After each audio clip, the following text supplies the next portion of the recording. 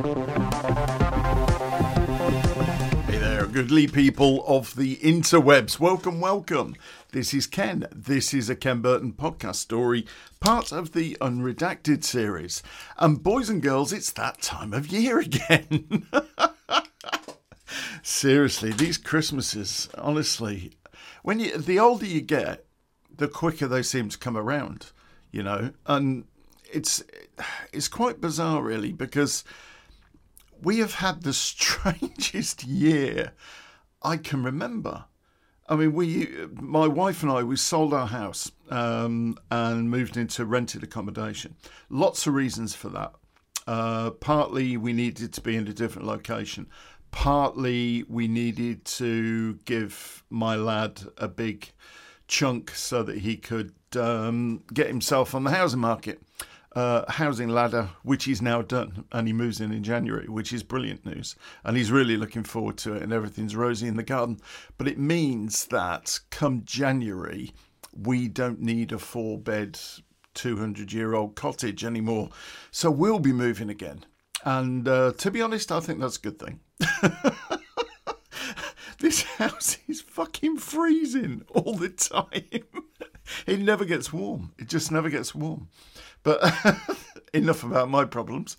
So, yeah, it's that time of year again, and it's Christmas, and, God, it's weird. Christmases just come, they go, they come, they go. There's nothing magical about this year. There's nothing special about this year at all. We've gone through... if you're outside the UK, you might not be aware that we've gone through the most horrendous time financially. Everybody's been fucked. Everybody. And you're getting fucked no matter which way you turn around. The government are fucking you left, right and centre. We've got a Prime Minister who is in it for the money. Knowing full well that he's going to get voted out of office next year, he is making as much money as he possibly can personally, and then he's gone, and he doesn't give a shit. He doesn't care that the electricity and the gas companies and the oil companies are charging us an absolute fortune for our basic needs of heat and light and cooking, and it's horrendous. Everyone's taking the piss. Everyone's putting the prices up like you wouldn't believe and blaming it on this, energy prices have gone up and we need to pass it on. Even companies that don't rely on that are still putting their prices through the roof. Everybody is getting fucked. Everybody. How people are managing is beyond me at the moment. But we have to get rid of this Tory government.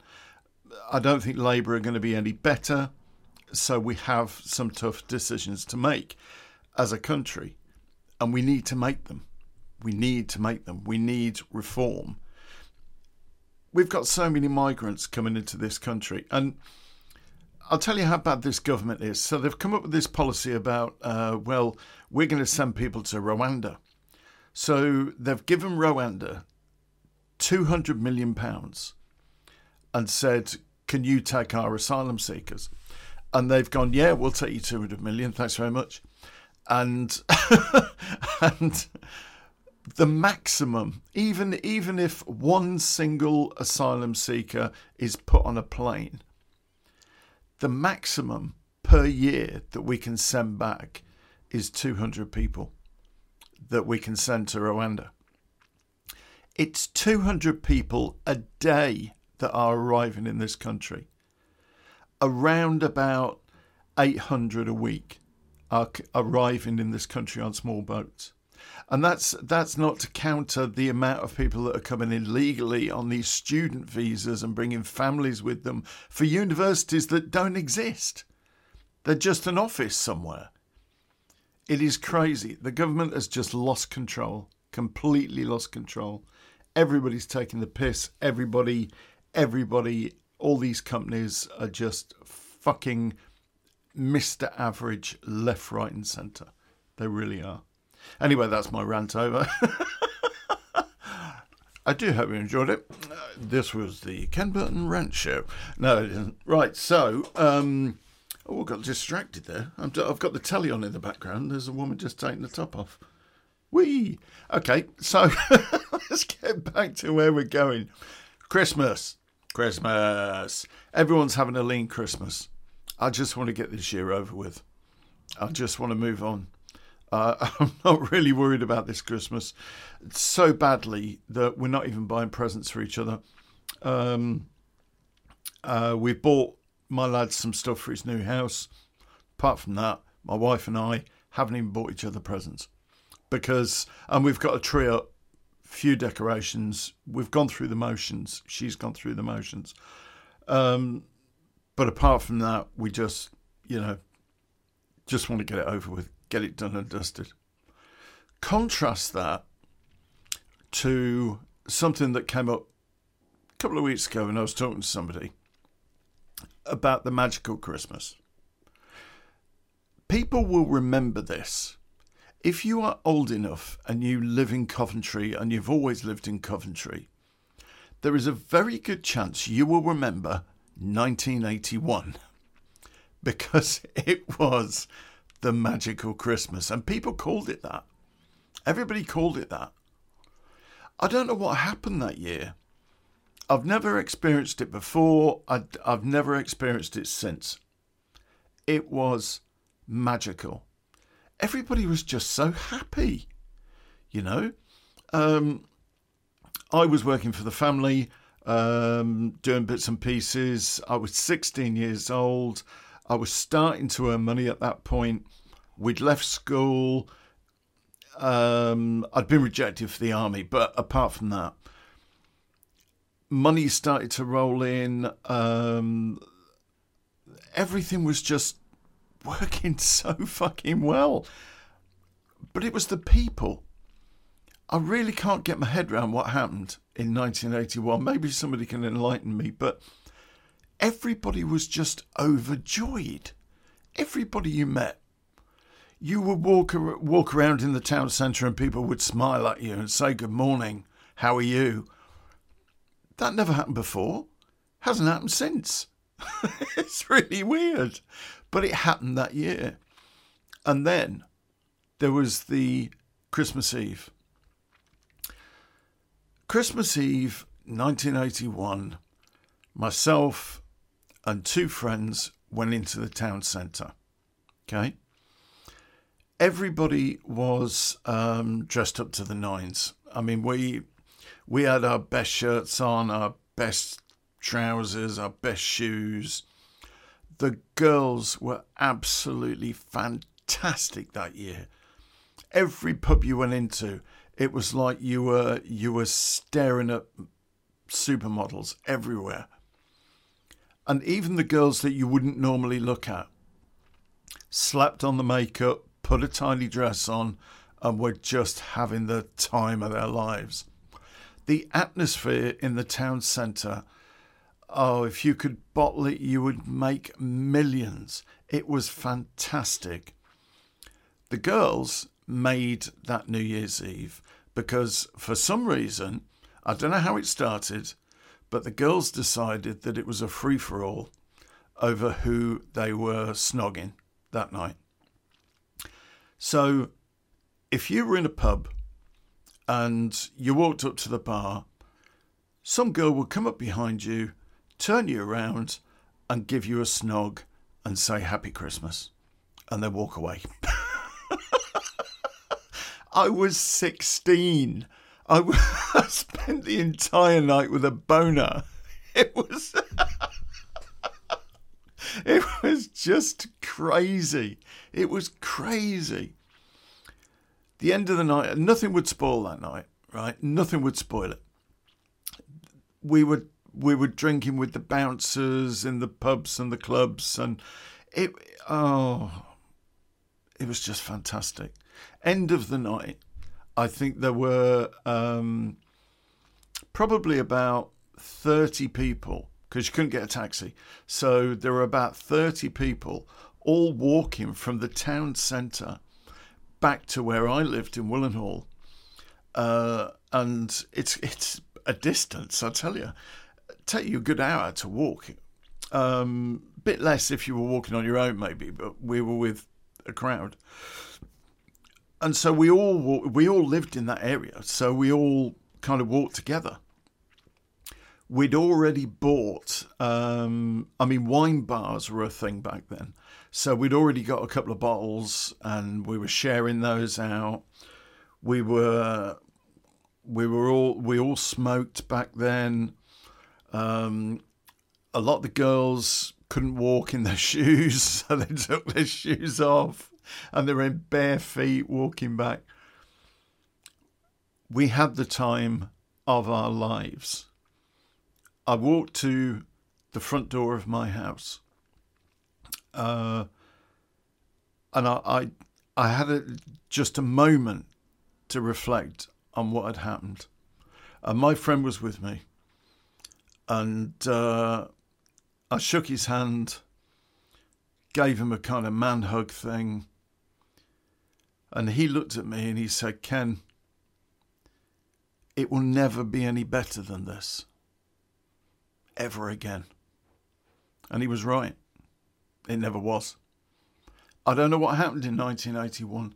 Anyone that's listening to this that is old enough to remember 1981, please enlighten me on Twitter. But I have no idea what happened in 1981. But it was fantastic, and it was wonderful, and it was almost like a rite of passage for us. A few of us, 16-year-olds, and all of a sudden we're being hit on by 20-year-old, 25-year-old girls who you didn't stand a chance with on a normal day. It was brilliant. It was brilliant. Following year, not so good. 83, definitely not so good. 84, I had a problem in 84. I didn't go out that Christmas. But that's how it was. 1981. The magical year. The magical Christmas. Anyway, let's get on with the podcast story. So, so this is part of the Unredacted series. And this series, we talk about things that we couldn't talk about in any one of the 200 podcasts we've made so far. Bit of a disclaimer, all parts of this podcast may or may not be true. It is up to you to decide whether or not you think it is, it isn't, or somewhere in between. You want to message me, talk about it, put something on Twitter, we can talk. All characters have had their names changed to protect the innocent and the not so innocent. So, Unredacted. I couldn't talk about this one not because of a particular person, but because of a particular thing that used to happen, an event that used to happen every year, and it was never discussed. We never talked about it. We talked about it amongst ourselves. We talked about it with the members of the family. And if you don't understand who I'm talking about when I talk about the family, if you're new to these podcasts, please go back and listen to some of the old ones. But basically, I and my friends were fag-end gangsters. Okay, when we left school, I couldn't get in the army. I started doing fag-end work for the family who ran the city, ran every single criminal enterprise in the city. And slowly over the years, I moved up the ranks of that. I never got very far, but I moved up the ranks.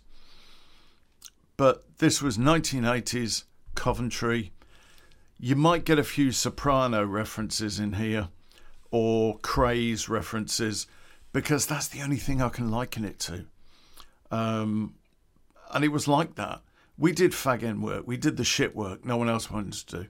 Go and sit outside a house for 4 hours, tell me who goes in. Go and sit outside these premises, let me know the registration numbers of the lorries that go in and out and what time they went in and out. All of that sort of stuff we would end up doing. But we got paid for it, and we got paid really well. The family were they were like gods to us. You'd never make eye contact if you came across a member of the family. Never speak to them unless they're speaking to you. They were so high up the tree that you could only dream about. It would have made my year if a single family member had have said hello to me. But there you go.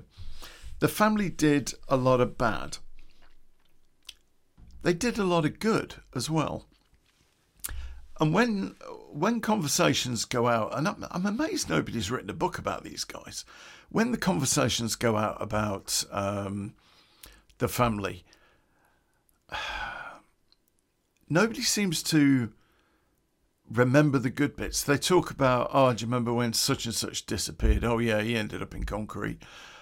Or he's propping up the M6. Or, he's part of the footings on the A14. All that sort of stuff is the only thing you hear of. People never talk about the fact that if somebody burgled an old lady, that guy would be found.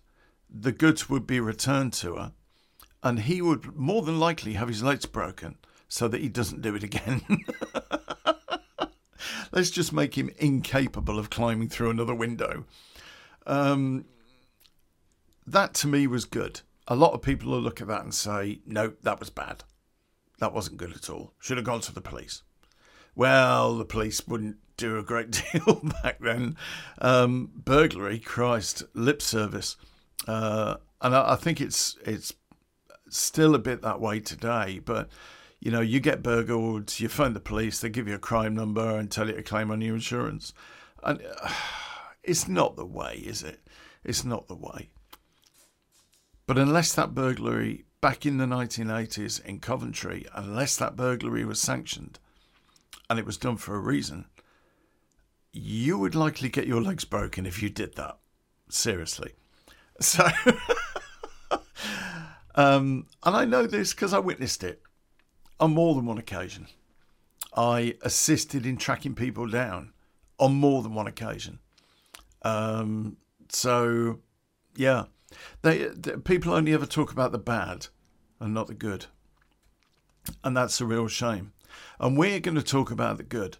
And the reason why this is part of the Unredacted, and I couldn't talk about this before, is because this was a big, big secret back in the day. It was verboten to ever discuss this with anyone outside of your circle. Anyone who wasn't involved with the family. There were people within our circle we didn't talk about this with. And I don't know why it was such a secret, but it was a secret. I guess it would make the family look caring, and in so doing, make them look weak. I'm not really sure, but it was just never talked about. So, what we're going to talk about today is what we used to call spare money. Spare money came in various forms. So, I'll give you a couple of examples. So, if somebody was in the city and they'd been up to no good and they got ran out of the city, and maybe they got their ass kicked and were allowed to go. Maybe they'd committed some naughties and went of their own accord. What we would do, or what the family would instruct us to do, is to clear the house that they lived in. More often than not, these are rented properties, but people had furniture, they had goods and chattels that were in these houses. What we would do is we would turn up, make an inventory of everything that was in there, and then all of their stuff would get put in the back of a van and sent off to auction. A couple of reasons why that happened. More often than not, these guys owed the family, and the family wanted their money back. So that's kind of one aspect to it. But also, also, if this is going to sound bad, if somebody, let's go back to our analogy of the burglar. If the burglar had stolen from an old lady and we got hold of him, we would get sent round his house. We would go through the house with a fine-tooth comb, looking for anything else he's stolen, with the intention of returning it to an owner. And if there was any money found, and more often than not there was money found, that would go and be classed as spare money. So that's basically how it worked. There were lots of reasons why spare money happened. If they did a warehouse job, and they were there to get X amount of VCR video recorders, and they loaded a lorry with 200 video recorders or whatever that were destined to go somewhere to be sold off, whatever. If there was money in the office, petty cash or whatever, they'd take that, and then that would become spare money. Now, over the years, and certainly year by year, and I must admit, I didn't find this out until I've been working for the family a good couple of years, that would become spare money, and spare money would go into a fund. It would be held. So if even sometimes when the family were owed that money, they wouldn't take it, they'd put it in the fund. At the end of each year, usually around about the beginning of December, we would be instructed to distribute some of this money. And it got distributed in different ways. So first thing that, not something I'd do, but the first thing that they would do is they would go to the local hospital, speak to somebody on the children's wards and say, what do you need? TVs, video games, toys for the kids, Walkmans, Discmans. What do you need?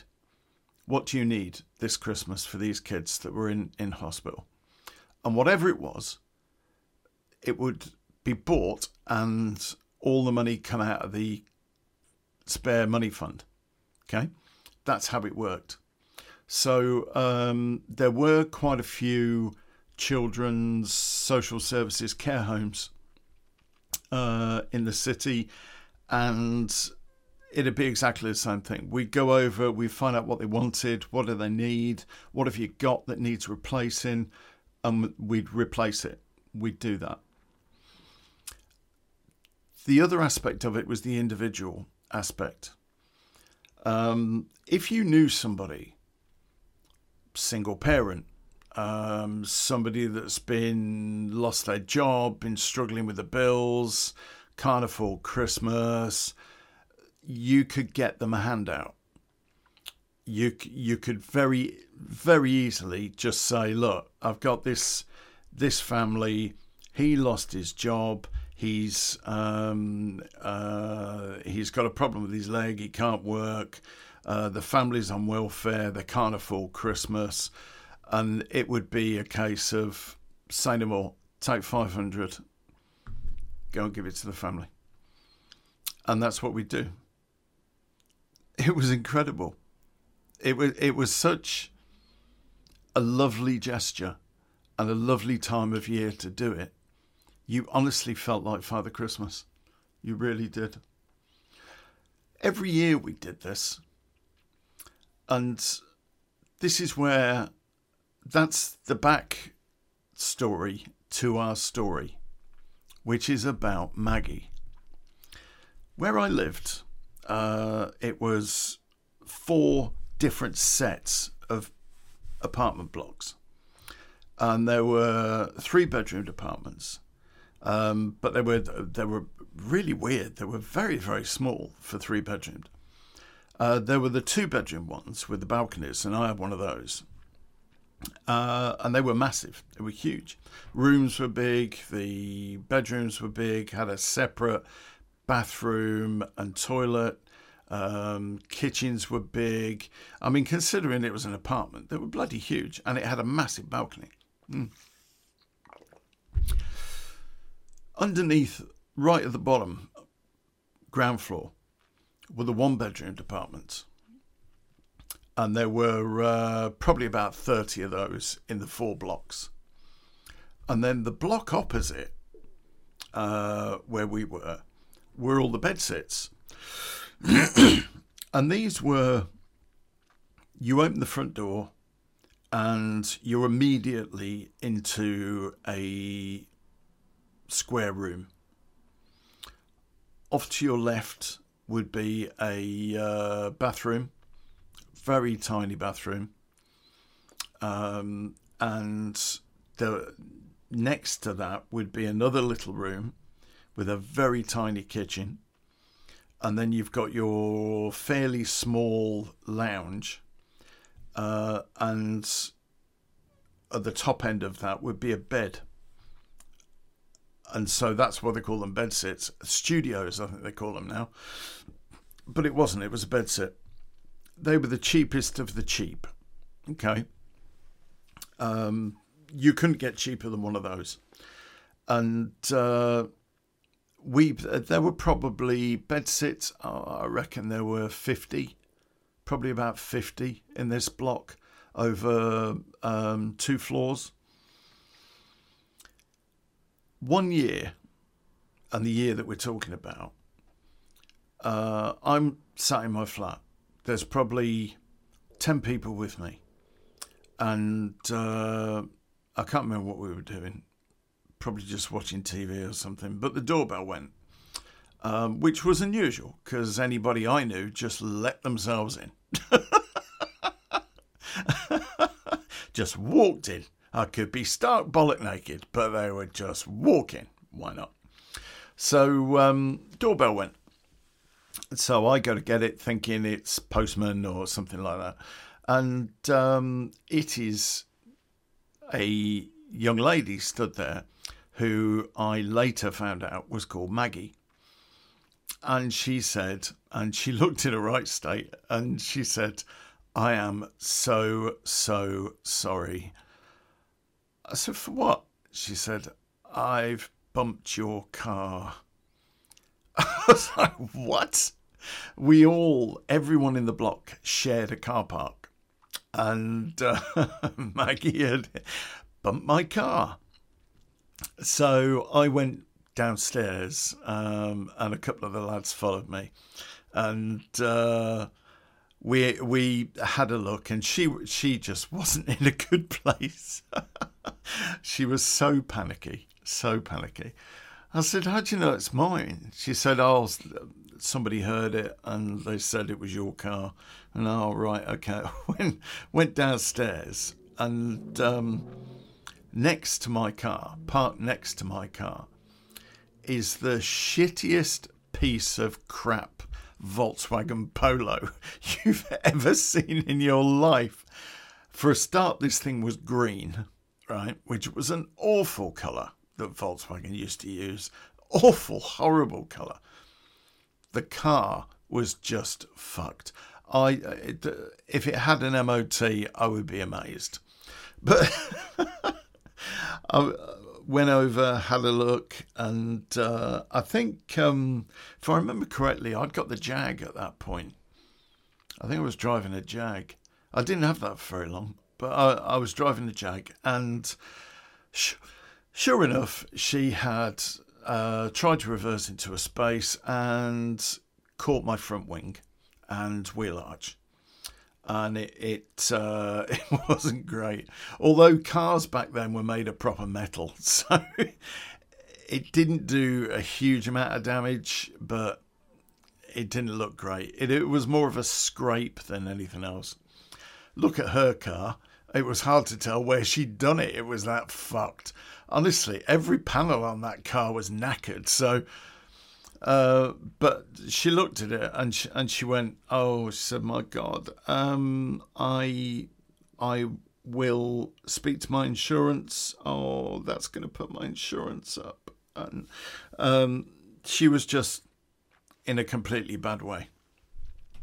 And I said to her, do you live here? Are you visiting? She said, no, I've just moved into one of the bedsits with my lad.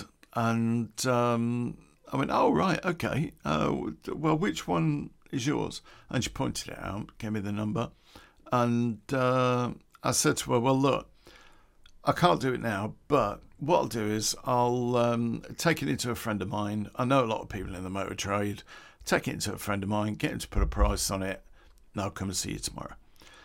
And off she went, crying as she went. So she went off. Following day, I took the motor down to a mate of mine, said, what's that going to take? And he said, I'll just do it, don't worry about it. And I was like, no, I've got to give you something for it. Now, we did work for this guy. We did repo work for this guy. And he said, yeah, I'll call it a favour. I said, no, I'll pay for it. Stick a price on it. He said, well, give me a ton. All right, okay, 100 quid, fine. He said, I'm only going to flash it, though. I'm not going to, make it brand new, but I'll flash it. I'll fix it and flash it. And I was like, right, okay. So following afternoon, I go down to see Maggie. I walked in to her bedsit. She had invited me in, by the way. I didn't just walk into her bedsit. And I was shocked. More than shocked. She'd got a packing crate that had obviously been used for the move with a little telly on it in a corner. She'd got 4 deck chairs that had obviously seen better days. Looked like somebody had stolen them off a beach. There were 4 deck chairs in the front room, bedroom area. She hadn't got a bed. She got a blow-up, what we used to call a lilo. I don't know what they're called now, but it was like a blow-up mattress thing. And that had got a blanket on it. And I was just, Jesus Christ, you have literally got fuck all. And she said, I need to get some furniture. I'm going to speak to social services and see if they can help me out. And, we'll try and get some. And she was embarrassed. She was more than embarrassed. She was not mortified, but it wasn't her. You could see that was something that had happened to her, not something she was. She didn't live like that deliberately. And I met a lad, and he was a bouncy little bugger. He didn't give a shit. He got his toys in the corner and a few Action Men, and he was playing and, showing me his Action Men and stuff. And it was great to meet them. And she said, right, she said, about your car. And I said, yeah, good news. I said, a friend of mine owes me a favour and he's going to do it for free. So, hey, there you go. Don't worry about it. And she was like, oh my God. She said, I thought you were going to tell me it was hundreds and I haven't got hundreds.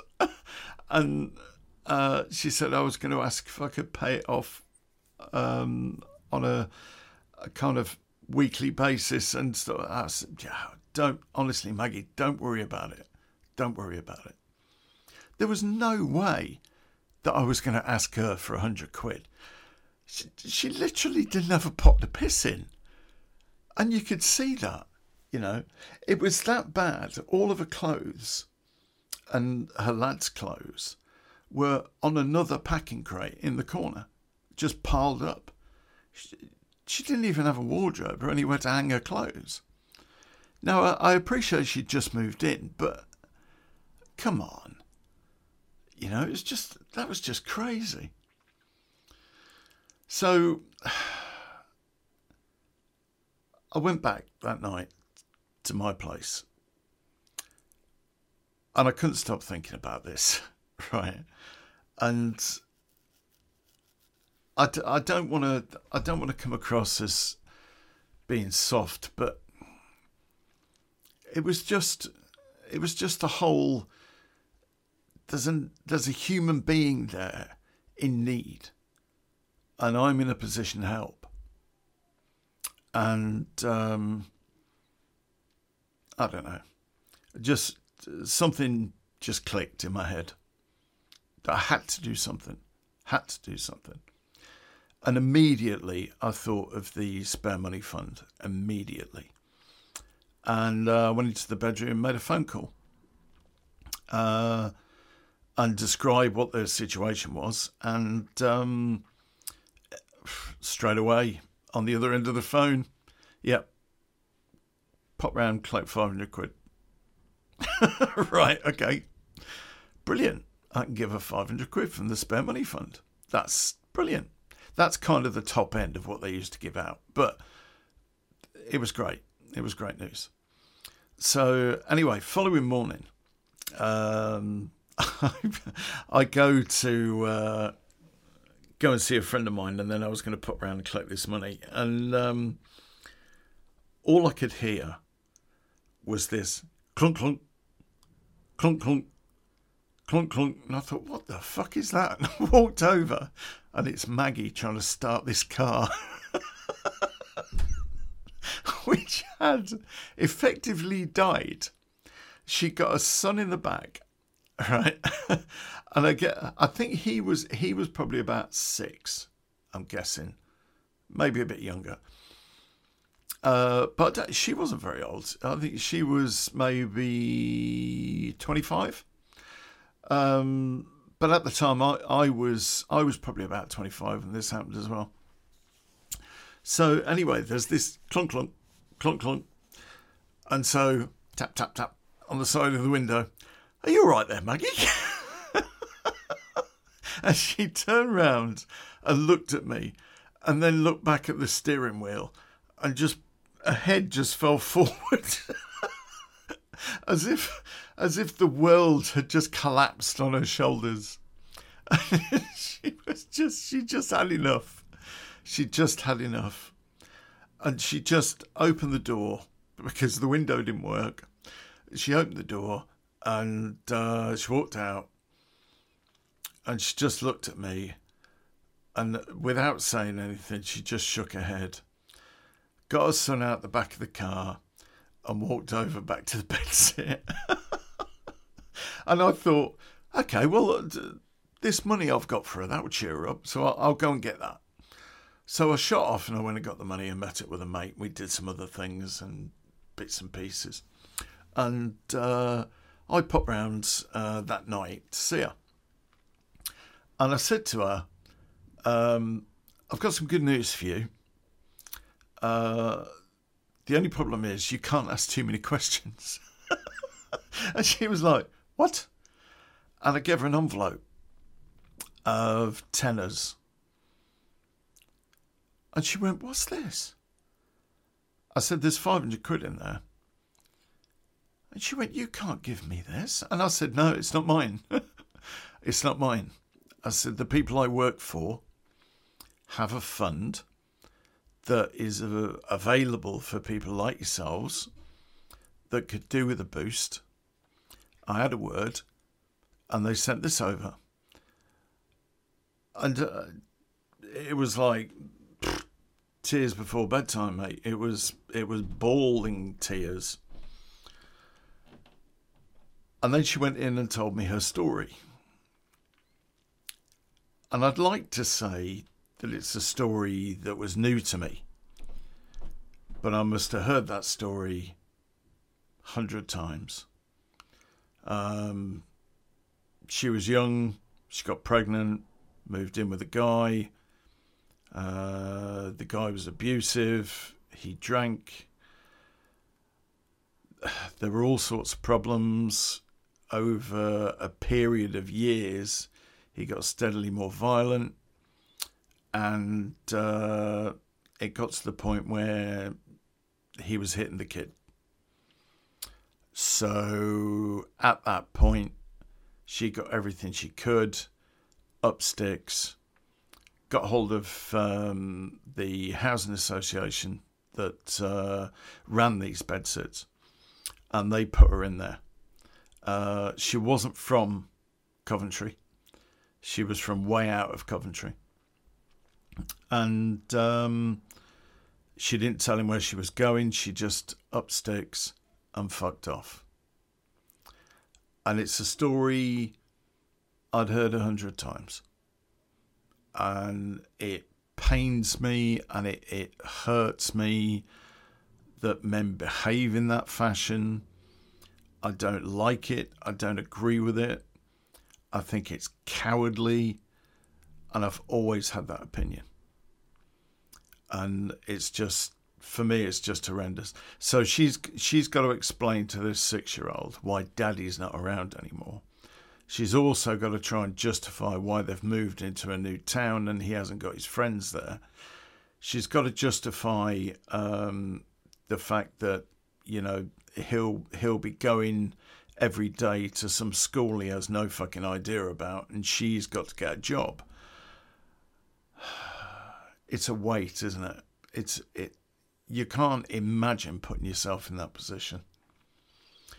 So anyway, she got her money, and I don't think I spoke to her again for probably about a week. It was early December, this was, and it was probably a week, 10 days. It was getting on for mid-December when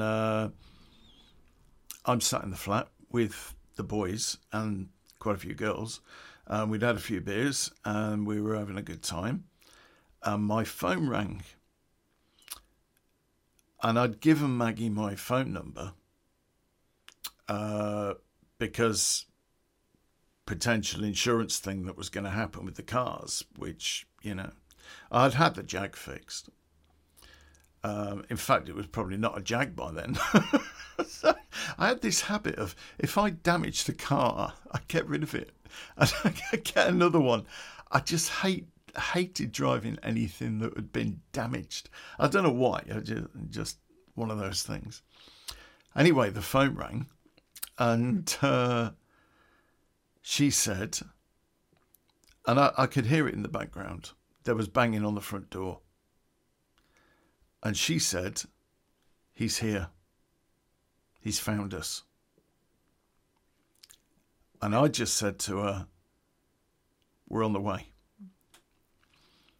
I turned around to the boys and they could see it in my face. It was something. And I said, "Get your shoes on." And probably 8, 9 of us went down to the bedsit. And a couple of us came in from the right, and a couple of us came in from the left, and a few of us came in from the front. And there is this guy, and he'd parked in the most god-awful fucking place and blocked the road, and so we knew that was his car, and he is banging on that front door, and he is shouting, "Let me the fuck in! Get this fucking door open!" I don't know who hit him first. Might have been me. Can't remember. I definitely hit him. More than once. In fact, quite a few times more than once. I don't think he understood what was going on. Because one minute he's banging on the door, the next minute he's lying on the floor in the fetal position, being punched by... being punched by 9 blokes. So he dropped claret all over the place. He was bleeding like a pig. So we grabbed him and we went over to his car and the keys were still in the ignition. We opened the boot to his car and put him in it. And then a couple of us went in my car, and a couple of guys were in this guy's car, and we all drove off to the truck stop. I won't tell you where the truck stop was because that'd be a bit too obvious, but we took him to the truck stop and there were quite a few lorries there. We taped his hands together, taped his legs together. We put him in the back of a lorry that was empty, as it happens. It wasn't, well, it was a lorry. It was a 3.5 tonner, so it was more of a big van. So we put him in the back of this thing. And we then taped him to one of the stillages that was in the back of this thing so that he couldn't move around. And what we said was, and we gave him the standard warning, you know, you ever come back to this city and we will find you. And the next time you'll find yourself buried in concrete. And there was a lot of that sort of threatening stuff going on. He was trying to give it a load of lip, but he was shitting himself. And it's always the way with bullies like that, you know, ridiculous guys. So we sent him on his merry way. One of the lads did point out, actually, when we left his car at the truck stop, by the way, with the keys in it, so hopefully someone was going to nick it. We drove back to my flat, and then one of the lads pointed out that it did say on the side of that van that it came from Leeds. I think we sent this guy to Leeds, I'm not sure. A couple of us went down to the bedsit and we got a couple of buckets and cleared up the mess on the pavement. A couple of the girls were there and they went in and consoled Maggie, made sure she was okay. We told her that this guy wasn't going to come back that night, without a doubt. And if he did come back, just call us. Well, it was another few days later, and I was talking to one of the guys that does the spare fund distribution, because we went out and we did a care home with him. And he said, you know, that girl okay with the 500? And I was like, yeah. And then I told him this ex was hanging around. And he said, do you want to give her the 24/7 number? And that was special. That was very special. Certain people, vulnerable people who lived in the city, had a phone number that they could call day or night, and all they had to do was phone it and give a location, and that would usually invoke a whole bunch of armed thugs, usually the family's bouncers or their muscle, basically, would go to that address and deal with any situation that needed to be dealt with. Now, if this guy had ever turned up and Maggie had used that number, this guy would have ended. He wouldn't exist anymore. There's absolutely no doubt about that, because that's what they did. That number was very special, and it didn't just go out to anybody. It only went out to specific people. But it was a perfect case for her to have that number. And I was very grateful that I was able to give it to her. I gave her the number. Now, Christmas Day was always a bit weird because quite a few of us that were in our group were on our own. I've still got parents. I would normally go to my parents' Christmas dinner. This particular year, there was a couple of the girls that were on their own for whatever reason, and a couple of the lads were on their own. And so I said, well, let's try and get Christmas dinner at our place. And I paid for it. The girls cooked it. And we had Christmas dinner at mine. And we invited Maggie and her son. And because of our circle, he wasn't on his own. There were a couple of other kids there. And we made it very, very special for the kids. We had a great Christmas dinner and a fantastic day. And I think it gave her a taste of normality that she'd been missing for a hell of a long time. And then it came to present opening. And we said, okay, let's under the tree. And we had presents for the kids that were there, and we had presents for us and all this stuff, but no present for Maggie. And then one of the girls said, why isn't there anything here for Maggie? And I said, there must be. And she went, oh, no. You've done enough. And we were like, no. Must be one somewhere. And then at the back of the tree was a little box. And I said, oh, it's this one. And I gave that to her. And unbeknownst to her, me and the boys had got together and clubbed together, and we bought her a car. And in the little box were the keys. And we bought her a Volkswagen Golf. It was a fuck sight better than the Polo. It was in really good condition. It was low mileage and everything. It was really good. And it was hard for her, I think, to control her emotions at that point.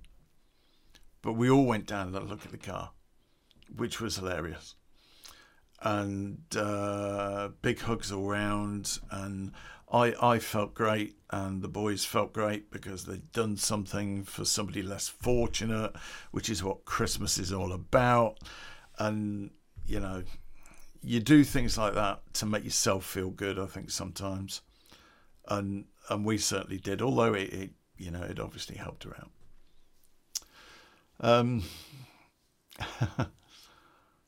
We saw Maggie every week or so, either in the car park as she's going out and we're going out, or, she might pop round one night for a drink and, if someone's looking after the kid. But she didn't know anybody in Coventry. That was the big problem. There was one of the neighbours, though, that would look after the boy. Matey didn't come back, which I thought was a bit weird, really. Didn't seem the type to me to give up that easy. By the end of January, and I pictured the day even now, I went out to my car, and a couple of the maintenance guys from the estate were going in and out of Maggie's bedsit. So I went over and I'd said, you all right, boys? What, you doing some renovations? He said, oh, yeah, we're doing the exit clean out. Exit clean out? Yeah. Tenant left. So we just cleaned the place up ready for the next one. Bit of painting, bit of maintenance. She's gone. Yeah. Fuck. And I had absolutely no idea where. She didn't say goodbye. She didn't leave a note. She didn't make a phone call. The telephone number I had for her was out of service now. And I was just amazed. I was just absolutely amazed. And I sat down that night with the guys and the girls in the flat, and I said, I don't get it. Why would she do that? If she wanted to move on, that's fine, but why would she do that without a word? And then one of the girls said, I bet she's gone back to her ex.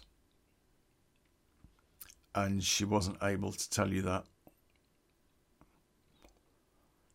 And all of a sudden, a light bulb went off in my head, and I thought, yeah, okay.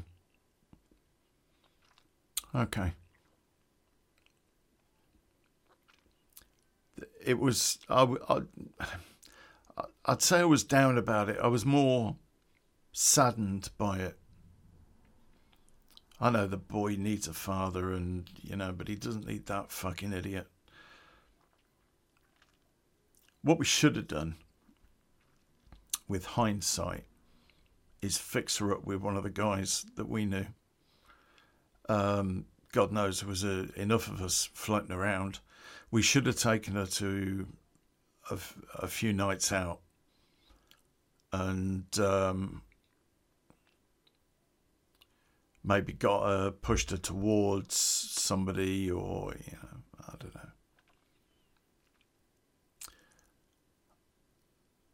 A year went by, and after the year, there was somebody else that came and went from that bedsit, and it kind of reminded me of her. And I hadn't really thought about her for a couple of months. It had kind of dim and distant past. And life moves very quickly when you're that age. You do tend to forget things. And that night I said to the boys, we never got any idea of where she went, why she didn't say goodbye. And we put a lot of effort in. We risked a lot for her. I'd also checked with the family, by the way, just in case she'd ever used that phone number, but she never had. Weird. Very weird. Well, I hope at the end of the day she did okay. It'd been nice to think that the boyfriend learnt his lesson, the partner, wherever he was, he learnt his lesson. That's even if she did go back to him. Did she just go somewhere else? I hate not knowing. Hated it. No, I hated it for a lot of years. The spare fund doesn't exist anymore. And that's a real shame, I think, because it made a huge difference to a lot of people. And a lot of people that had nothing all of a sudden had something. And it made a lot of Christmases. But there you go. I guess you can lead a horse to water, but you can't make them drink. It's been Ken. This has been the Ken Burton Show podcast story for this week. I do hope you've enjoyed this one, ladies and gentlemen. As ever, I don't really want to leave you on a sad note, but as ever, I will see you on the dark side. I'm probably going to take a break next week, but I'll be back the week after. Have a wonderful, wonderful Christmas, guys. And a special message to the faithful. You guys are the bomb. You really are. I'll see you on the dark side, guys. Take care. Merry Christmas.